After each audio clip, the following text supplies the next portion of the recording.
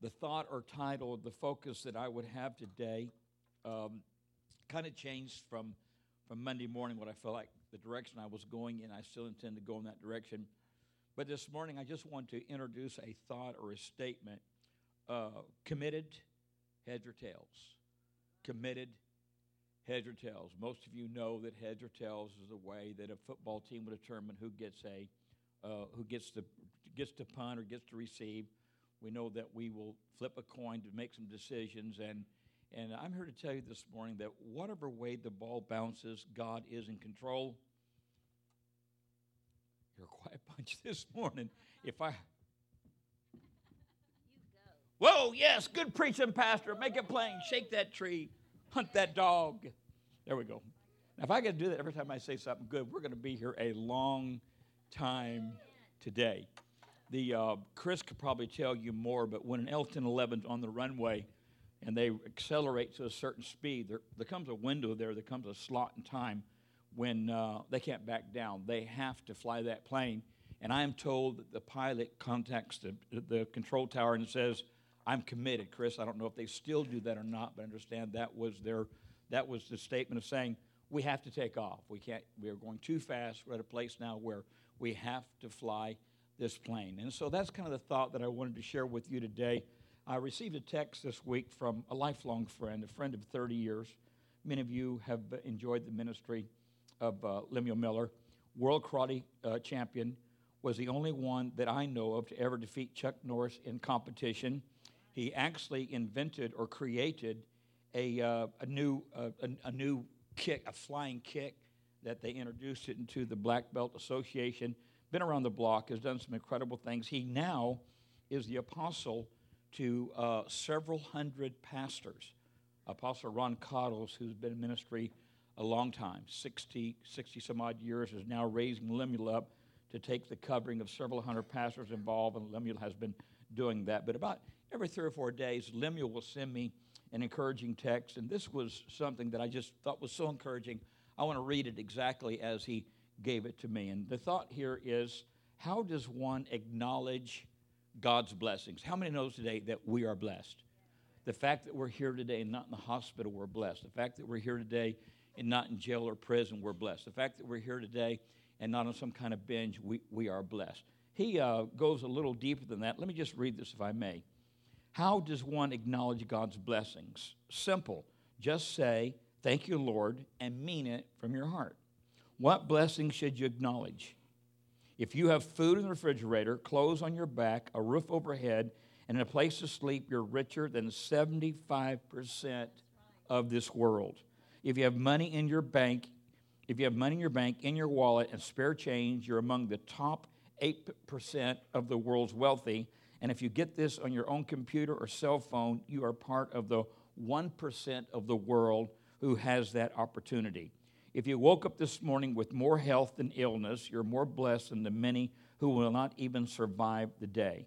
If you've never experienced the fear and battle, the loneliness of imprisonment, the agony of torture, or the pangs of salvation, the pangs of starvation, you are ahead of 700 million people in the world.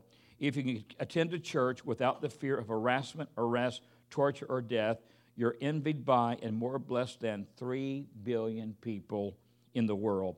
If your parents are still alive and still married, you are very rare. Pastor Ron and I both had that blessing. If you can hold your head up and smile, you're not the norm. You're unique to all those in doubt and despair. If you can read this message, you've just received a double blessing, and that someone was thinking of you as a very special, and you are more blessed than over 2 billion people in the world who cannot read and write. Well, what a blessed generation. How blessed. God said, don't forget me. Don't forget me. I give you the power to get wealth, and he allows us to take that wealth and disperse it.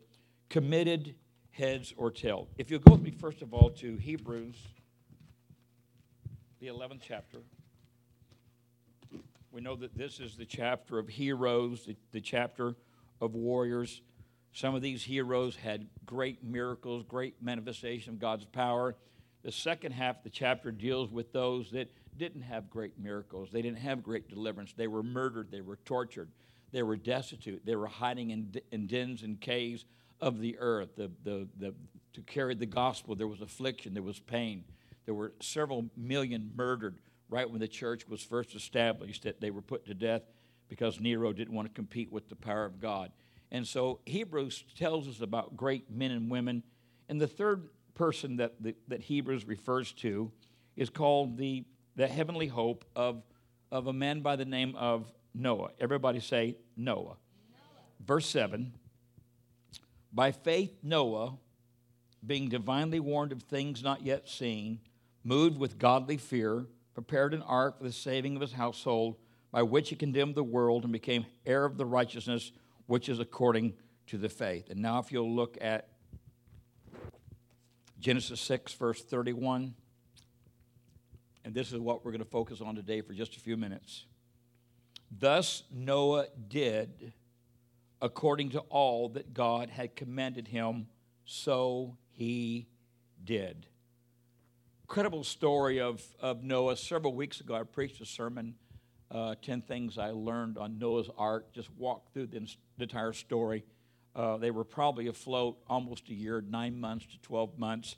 I don't know that it ever rained upon the face of the earth. The Bible's not that clear. The Bible says a dew in Genesis 2 came up from the ground and watered the earth. So I don't know if they ever had storm clouds or hurricanes or tornadoes. I don't know if any of that type of weather was present before Noah took on the chore that God gave him. But I want to just talk a little bit this morning about some of the things that I wanted to reiterate concerning the life of Noah. I would say that Noah was committed. I'd say that he was committed, heads or tails, whatever way it was going to go. But he was committed to what? He was committed to something that he had never seen, never heard. There were no boats. There were no sails. There were none of that took place. And so this is a brand new day for Noah. And what is so ironic, he's like 600 years old when God calls him. 600, I mean, how scary would it be 600 years without a purpose or a destiny? But Noah did something right. The Bible says that Noah found grace in the eyes of the Lord. Something that God saw about Noah. Apparently, the entire world had become evil. The word says that the hearts and imagination of men were evil in every area of their life. But there was a man that was not evil. There was a man that did the right thing. And because he was at the right place at the right time, doing the right thing, God called him. You might have to apologize the way I pronounced his name because I couldn't find anybody that really knew how to say it. But in 1948, Korczak Ziolkowski, let's call him Ziolkowski just for the fun of it, was commissioned by Latoka Chief Henry Standing Bear to design a mountain carving that would honor the famous war leader Crazy Horse.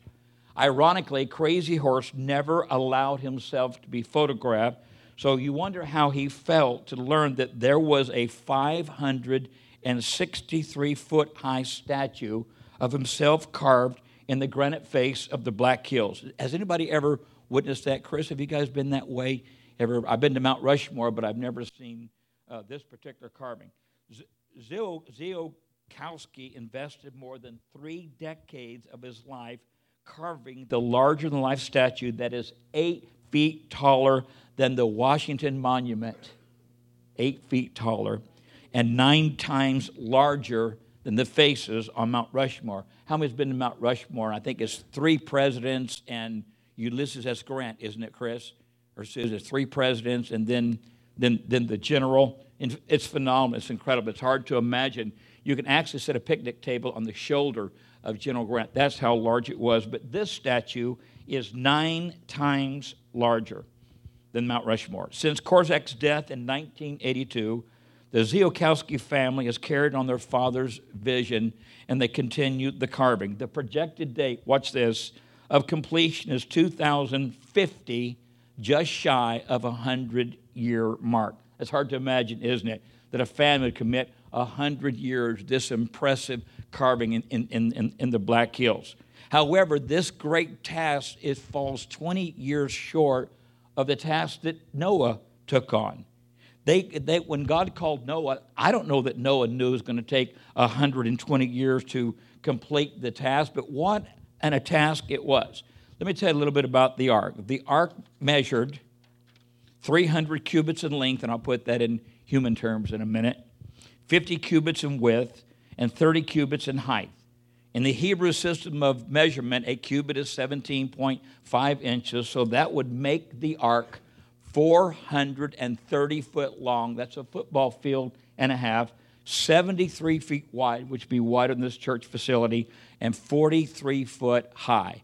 What an incredible boat that Noah built in a season when there were no boats. This 30, I was sharing with the guys earlier this morning, this 35-3 ratio is a ratio that these Carnival, these cruises that go out in the ocean, they are built on this ratio. It's the perfect ratio for a boat to survive in a storm. And how ironic that God gave Noah the exact dimensions that they were going to survive the storm of all storms. Did that touch anybody or bless anybody? This internal volume of the ark, and this may or may not mean anything to you, was 1,518,750 cubic feet, which is the equivalent of 569 boxcars. If you've ever been to a railroad track and seen the boxcars go back, this boat, the volume of this boat was 569 boxcars. If the animals were the average size of a sheep, this ark would be able to have a capacity to contain 125,000 animals.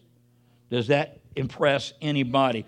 To put it into perspective, and I've not been to the Washington, D.C. Zoo, the National Zoo, but it has 2,000 animals from 400 different species. That means that you could fit on Noah's Ark 60 national zoos.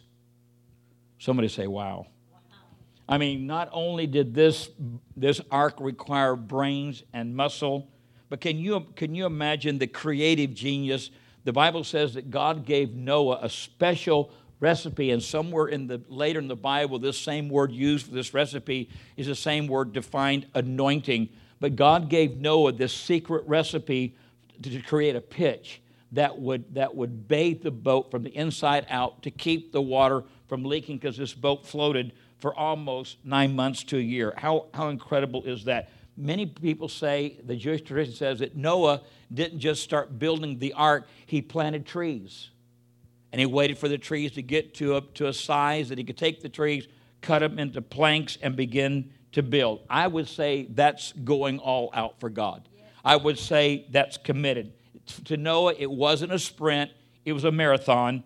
It didn't seek 15 minutes of fame like an Olympic athlete. It seeks eternal glory. It doesn't care about public opinion, but it lives for the applause of nail-scarred hands. How good the Lord a hand. Towards the end of his life, this guy that spent his entire life in this carving in the Black Hills was asked a question: how can you devote your entire life to one task? And he simply said, when your life is over, watch this, Hannah. When your life is over, the world will ask you only one question: did you do what you were supposed to do? Steve, that's not just a good question. That's the question. Did you do what you're supposed to do? It can't be answered with words. It has to be answered with the details of your life. Noah built the ark because God commanded him to build it. That's what he was supposed to do. That was his destiny. Sawing planks and nailing and sanding and putting all the pieces together, that was his purpose. Those were the acts of obedience. And watch this. When you look at the Bible, this is the longest act of obedience in the entire Bible. From start to finish, Noah's act of obedience took 43,800 days. Look at somebody and say, that was commitment. No matter what tool you trade today, whether it's a hammer, a keyboard, a mop, a football, a spreadsheet, a microphone, or espresso machine, what you do in life is an act of obedience, and what you do should bring God glory on the job, off the job, in the home, out of the home, at church, off the church, on the softball field. Everywhere you go, your life should be a reflection of what the ability and talents God has given you to do, and you do it as well as you possibly can. Amen. Dr. Martin Luther King said this. 50 years ago, he said this: if it falls your lot to be a street sweeper, sweep streets like Michelangelo painted pictures, like Shakespeare wrote poetry, like Beethoven composed music, sweep streets so well that all the hosts of heaven and earth will have to pause and say, here lived a great street sweeper who swept his job well. What a thing on the epitaph. He did what God told him to do. And Paul said, whatsoever you do, do with all your might, do with all your strength, do it with excellence to the glory of God. Can you imagine of course, Noah had probably seen the evil of the land. I'm sure this movie coming out with Russell Crowe is going to show us kind of maybe how evil the land was and how deteriorated it had become. But can you imagine? I don't know what he was doing. He may have been flipping hamburgers. He may have been plowing. He may be in the house talking with the kids. But can you imagine what went through Noah's mind when God told him to build a boat? I mean, first of all, he didn't have a dictionary to look and see what a boat was. You know, what's a boat, God? Hello. And the mindset of I guess just obeying God. He didn't even have a cognitive category to allow his mind to comprehend what God wanted him to build. But the Bible says he obeyed every jot and tittle of the revelation that God gave him. Genesis 6:31 says, Noah did everything just as God commanded him. Now, I don't know about you, but let me tell you how I operate in life. I like for God to reveal the next step before I take the first step. Can anybody relate? But I've learned if I don't take the first step, God probably won't reveal the second step. In other words, there's got to be a season of obedience to the revelation that God has given us, because if we don't, we're going to get stuck spiritually. Here's what I believe about me. I want more revelation before I obey more, but God wants more obedience before he reveals more. Think about that just for a minute. I want more revelation. He wants more obedience. He's God. I've learned if we do it his way, good things are going to happen. If we do it my way, it will probably crash and burn. Can anybody relate?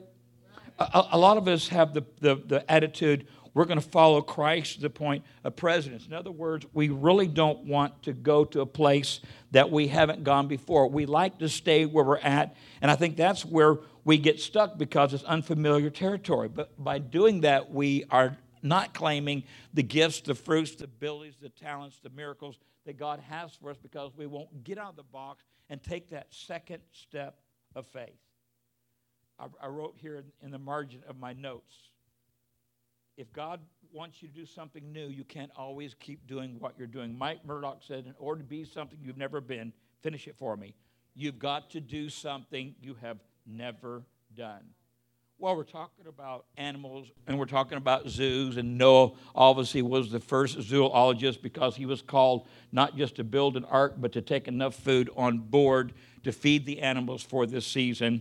I want to talk to you about the impala. I don't know if you've ever been to the zoo and seen an impala from Africa, but it has the ability to jump 10 foot high and 30 foot long. How would you possibly contain that kind of animal in the zoo? It's easy. It's easy. You build a 3-foot wall because an impala won't jump something that it can't see where it's going. How many of us have that same problem? We want a money-back guarantee before we take a step of faith, but that eliminates faith, and sometimes we need to take literally a flying leap of faith. Was not necessarily my favorite movie, but many of you may or may not know that originally 34 years ago, I was licensed under the covering of A.A. Allen. That was the spiritual father that gave me permission, according to the state of California, to preach and to minister, to do weddings, to do funerals. And in the season of A.A. Allen, there were several great tent evangelists, and Hollywood did a movie to make fun of the tent evangelists, to make fun of all of the hoopla and all of the excitement. And they entitled it Leap of Faith. And in that movie, Steve Martin was a fraud.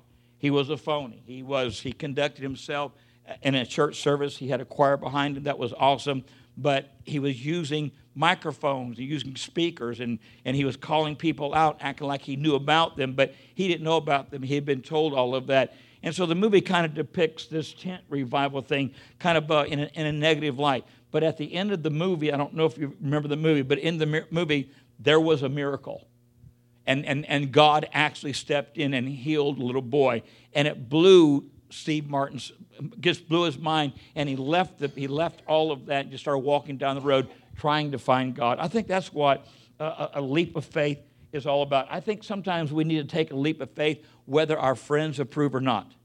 I think sometimes we take a leap of faith not really realizing where that we're headed. You know, there's a difference between a God idea and a good idea, and usually a good idea unfounded will go away. But if it's a God idea, it will gnaw at you, it will tug at you, it will pull at you. You'll wake up dreaming about it. You'll wake up in the middle of the night, can't go back to sleep thinking about it, and that's what we call a God idea. But if you want to discover new lands, you have to leave the shore. Help me.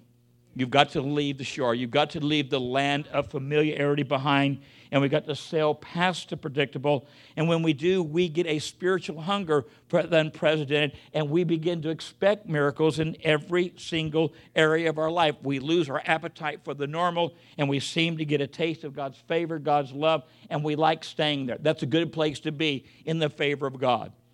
This week, 2 or 3 times, some things were happening, I think, with Carmen. I said, Carmen, that's favor. That's divine. Only God. We prayed together and asked God to send us on the computer to the right source, the right place, what could be a blessing. And God miraculously did that, brought that source to her. And it was a God thing. And that's what favor is all about. The Bible says that Noah found favor in the eyes of the Lord. Favor is more than just grace. And in this world that was so evil, there was one man that made a difference. One man stood out. Noah stood out. The favor of God is God doing something for you that you cannot do for yourself.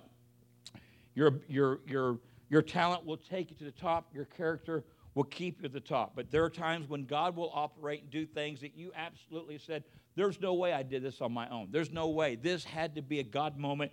This had to be a God thing. It's favor, God's favor, that opens the door of opportunity. Mish, you've watched God door after door after door. Had to be favor in a society, and let me be careful, in a society that really doesn't want to promote the woman the way she should be promoted and paying the woman what she should be paid. In a world that we live in, God gave Mish favor, open doors for her that others did not see those doors open. And I believe that's the divine favor of God, being his child and trusting in him. It's favor that turns opposition into support. When she first started out, there were several probably didn't want to promote her, didn't want to bless her, didn't want to see her do so well. But she performed so well, now she has friends that are cheering her on and pleased with what's going on in their life. It's his favor that can help you land the promotion, make the list, or seal the deal. It's his favor. I think that probably what I pray for more than anything else is favor in my life, favor with my children, favor with my wife, favor in relationship and ministry, favor of this church. Lord, give us favor. Luke 2:52 says, may you grow in wisdom and stature and in favor with God and with men. How do you find favor? Short answer. I mean, we could do a series. Paula White did 6 hours teaching on finding the favor of God. But in just a short answer, how do you find favor? I'm going to say obedience. Obedience is better than sacrifice. I think it's simply obeying what God is putting in your heart and spirit. And obedience starts by surrendering. And we all know that you put your hands up when you surrender our hearts and lives, not just to the saving power of Jesus Christ, but to the lordship of Jesus Christ, that he actually becomes the Lord of your life. We sing this song that says, if you're not Lord of everything, then you're not Lord at all. He can't just be favor 2 or 3 areas of your life, but he has got to be there in everything that you do. You seek his favor. You surrender yourself to him. On the very first sermon that Jesus preached, he proclaimed the favor of God and then sealed the deal through Calvary and resurrection. He sealed the fact that if we don't hold out on God, he said, Father, save me from this. Save me. Let this cup pass from me. Nevertheless, not my will, but thine be done. He didn't hold out on God. And I have learned if you don't hold out on God, God won't hold out on you. That's worth a shout, a cheer. Jot that down in your book.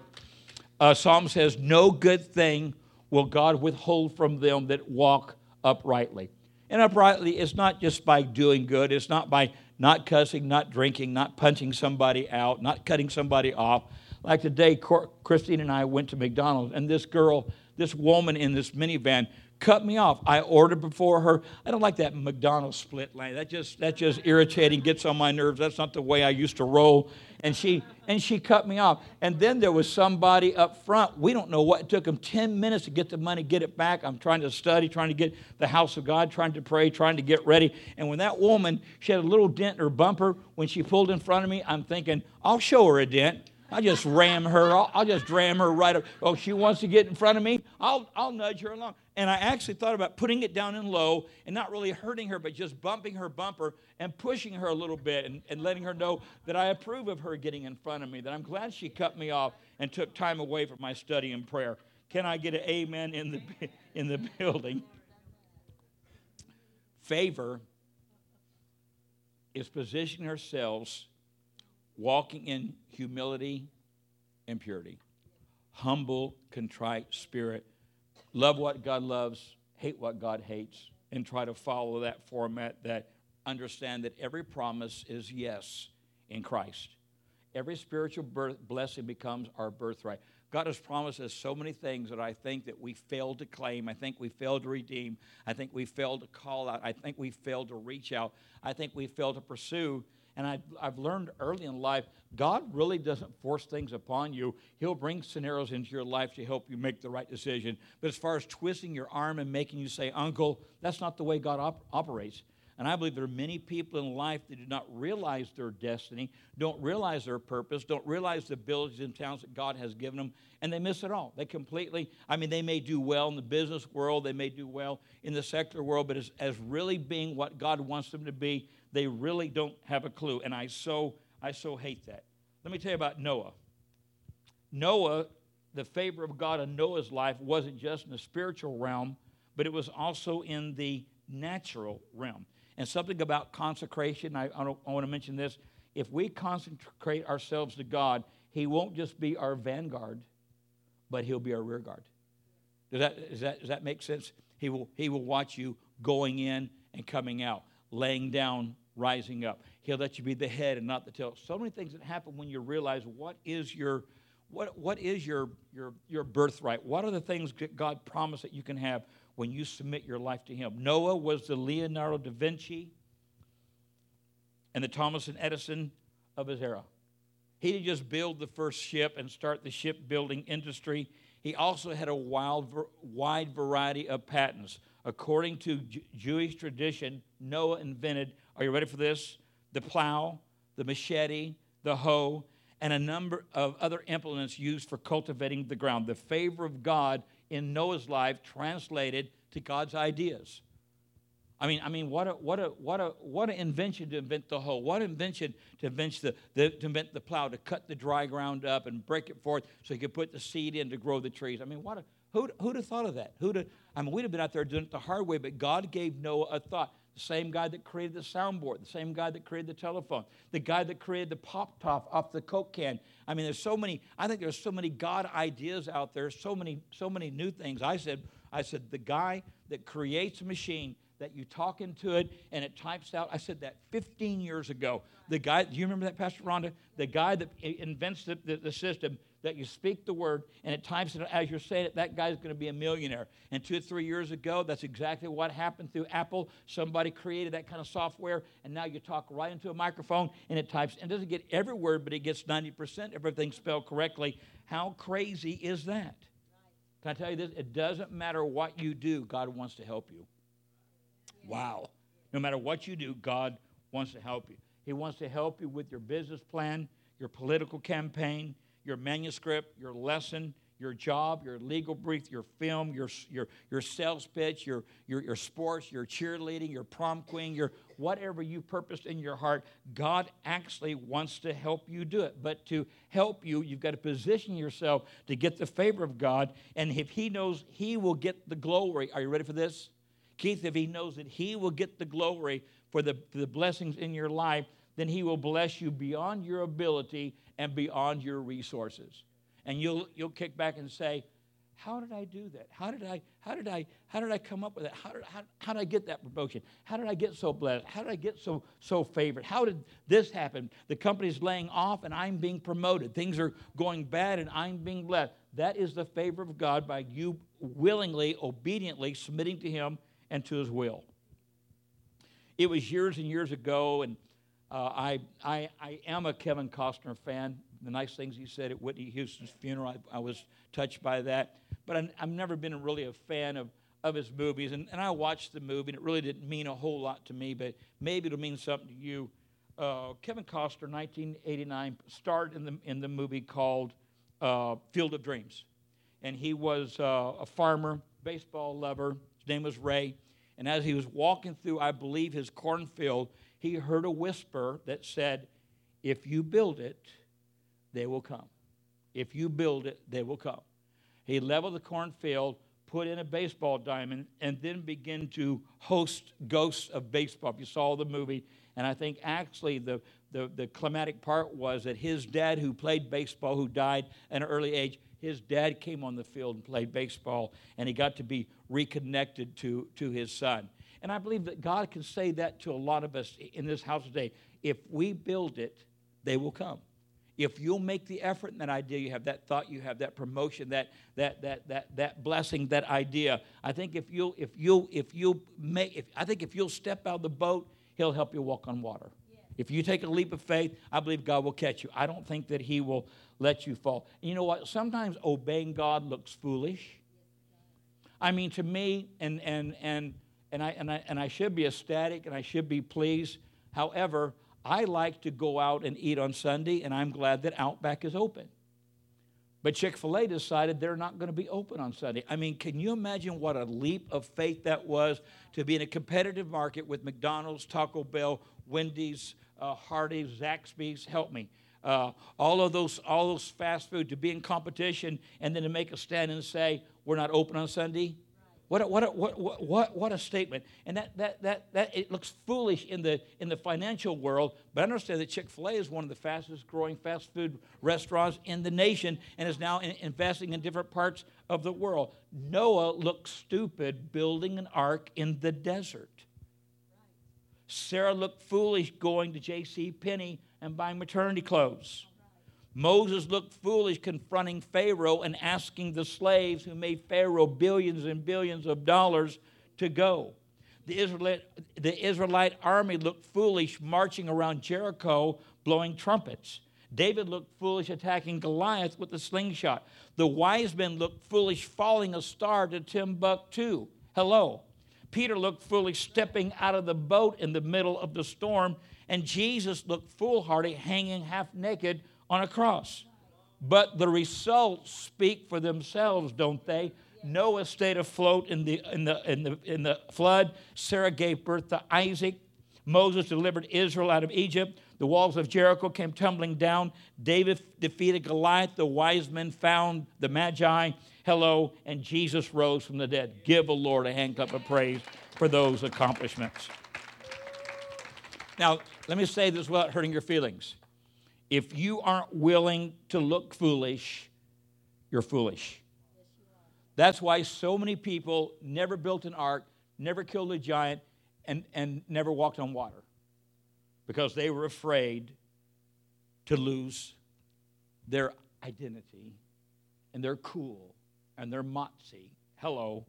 But sometimes just obeying God, it's silly. God will tell us the silliest things, and we do them, and it's like, I mean, when there's 5,000 men, and who knows how many wife and children, nobody ever talks about that. There were probably, Linda, 12 to 15,000 people there, both Lindas, 12 to 15. I mean, literally, can you imagine how foolish that the disciples must have felt bringing the lunch to Jesus, 2 fish and 5 loaves. I mean, can you imagine?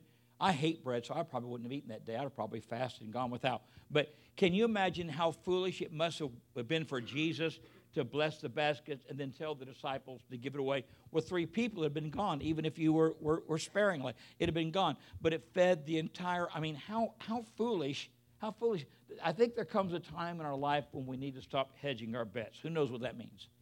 It means we quit playing it safe. We quit doing what we've always done. Maybe we don't need to build an ark, but maybe we need to plant some trees or saw some boards. Maybe there just need to be some kind of motion forward. About 50 years ago, in the area of Mississippi, there was a drought, and there had not been any rain. The crops were on the verge of being lost, total devastation. So several farming families called a prayer meeting, and a bunch of families came together to pray in this little country church, and all of them but one had on their overalls, but this one guy wore waders. He got funny looks, and imagine the same looks that Noah got. Hey, Noah, what are you building? An ark? What the blank is an ark? Hello? An ark? What's an ark? Is that like Spam? Is that like, peanut butter? I mean, what's an ark? I mean, can you imagine for there never to be an ark and to build an ark? It's like wiring the sound system and never wiring it before. You're putting the wires together. What are you doing? Who knows? But we are doing it. But these people begin to pray. And you know what? I just wonder sometimes if we just need to dress for a miracle. I think sometimes it will be a miracle day. There's going to be a miracle in my mailbox. There's going to be a miracle in my doctor's report. There's going to be somewhere today, somewhere God is going to bring favor and God is going to bring a miracle. And why not dress? Why not dress for a miracle? This guy dressed for a miracle. They asked him, why do you have your waders on? He said, I don't want to walk home wet. And that was silly. He didn't, and everybody else did, because in the middle of the prayer meeting it starts raining buckets, and everybody got wet but him. How cool is that? And I don't know if just him wearing the waders was enough to push the scales forward in a miracle, but that's like faith acting as if God has already done it. It's called prophetic praise. Lord, I thank you that you saved my husband. Lord, I thank you that you're restoring my finances. Lord, I thank you my kids are coming back to church, back to the things of God. That's called a prophetic praise, and you speak it as if it's already done, and you praise God for it because he's worthy to be praised of what he's about to do. I'll go ahead and give the Lord a hand clap of praise. In closing, and this will be my only closing, have you ever really wondered what life on the ark must have been? I remember as a small child, we went to Oklahoma, and I had an uncle that raised horses, and we went into the barn. And there was nothing pleasant about that barn. That was the smelliest, stinkiest barn. And I remember times I'll be out deer hunting, and I'll walk up before daybreak and step in a cow patty, and the rest of the day smell that cow patty and go, why didn't I take a flashlight? Why do I have to feel like that you have to walk in the dark so the deer don't know that you're coming? Anyway, there's really nothing pleasant, but think about life on the ark. I'm going to assume that Noah didn't get a lot of sleep.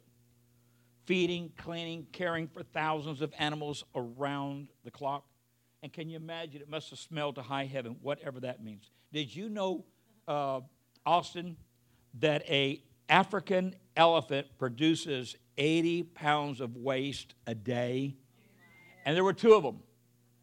According to the Word of God, there were two, smelly and messy. And that's a purely accurate of what obedience looks like. Obedience is hard work, and it gets harder. I wrote something in the margin of my notes. Sometimes, if life doesn't vacuum, it stinks. Sometimes if life, can you relate? Sometimes if it's not vacuuming, it stinks, and it uses to high heaven.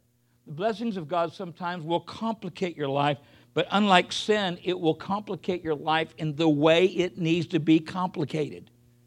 When I married Rhonda, things got very complicated. Praise God. I mean, you think that you're single, footloose, fancy-free, do whatever you want, eat whatever you want, sleep, go wherever you want, and then you commit to marriage. It's complicated, but praise God for the complication. I have 3 complications in my life. I have Christine, I have Courtney, and I have Spike. And having children when you're traveling the world, flying in and out of countries, every single weekend of your life, you're in a different state or a different country, and you and your wife are traveling the world, enjoying that. Then all of a sudden you have a child. That's complicated. But praise God for the blessings of the complications that God gives us through our children. Do I have an amen in this building? It's complicated. Sometimes serving God is complicated. This church is complicated. I travel the world as an evangelist. I would go in, love them, brag on them, preach to them, sell them tapes, and then go to another place. But at Harvest, you can't just go in, love them, brag on them. They don't buy tapes. Why should they buy tapes when they can podcast or go online? I mean, hello, we've kind of come to a day where we're not selling CDs or DVDs anymore. You can go online and watch anything that you want to watch. But becoming a pastor was complicated. Being a pastor for 24 years is complicated. Several times, dozens, maybe hundreds. I've written a letter of resignation on Monday, but there was no one to mail it to. And Pastor Rhonda wouldn't let me mail it to my elder. She would hide the stamps. I wasn't able to get it in the mailbox. It's complication. Listen, no matter what vision God gives you, it will take longer and it will be harder than you imagine. But can you imagine the rewards? And I think Noah is a great reality check. I mean, to patiently wait for God's purpose and God's plan, we think about a decade. That's a long time to commit to God. 10-year plan. How many has a 10-year plan, a 10-year bucket list? Everybody should see themselves 10 years from now and see where they're going to be. 10 years from now, I'll be 60 and sexy. Hopefully, I won't be 60 and senile. I hope it's going to be the other way around. But can you imagine? Watch this: a 12-decade plan. He committed 12 decades of his life in following and pursuing.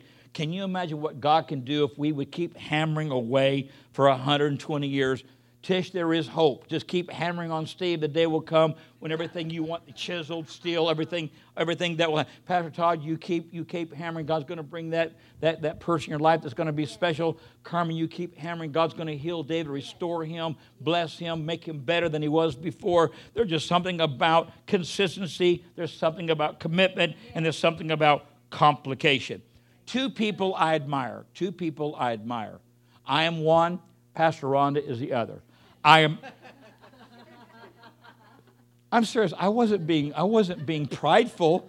I'm just being realistic and honest and taking the veil off so you guys can see in my heart. I admire plotters. Say plotters. People who can see in the future and cast a vision. And then I admire plotters. Say plotters. People who put one foot in front of the other every day of their life.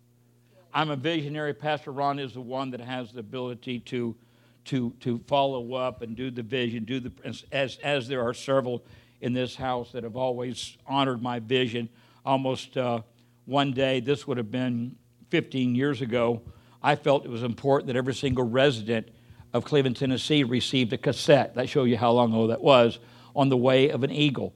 And since that day, we actually took on the entire phone book, and one family in the church took on the A's, one family in the church took on the B's. In those days, we had a nonprofit mailing. It was like about 3 cents to mail it. But we actually mailed 10,000 addresses in Cleveland, Tennessee to put the tape in their hand. Hey, it's easy to say, I got a vision. Let's give everybody in the city of Cleveland a tape on the Eagle. I mean, that's easy to envision that. It's easy to see that. But then when you follow up, that's where the work gets involved. And that's where God brings us together, the plotters and the plotters, to do the work of God. Going all out for God, it's just not it's not just about getting what God wants you to do. It's about who you become in the process. Let me say that again. Going all out for God is not manipulation like a crowbar, getting what you want God to do, but it's about what you become in the process. And watch this. It's not about how quickly you get there. It's about how far you will go. It's crossing the finish line that the Apostle Paul, and making these words, I've fought a good fight. I've finished the race, and I have remained faithful. That is my desire on my epitaph. I want to say, I fought a good fight. I finished the course. I remain faithful. What better things could you say about a person's life or a person where he's at? As every head is bowed, every eye is closed just for a moment. Father, I pray this morning the Word will become flesh, will be attached to the cells in our brain, that this morning through the foolishness of the preaching of the gospel, that some lives would be changed, some opportunities would be presented, some visions would be cast, some desires would be pursued. We wait for your season, we wait for your timing, but why not now?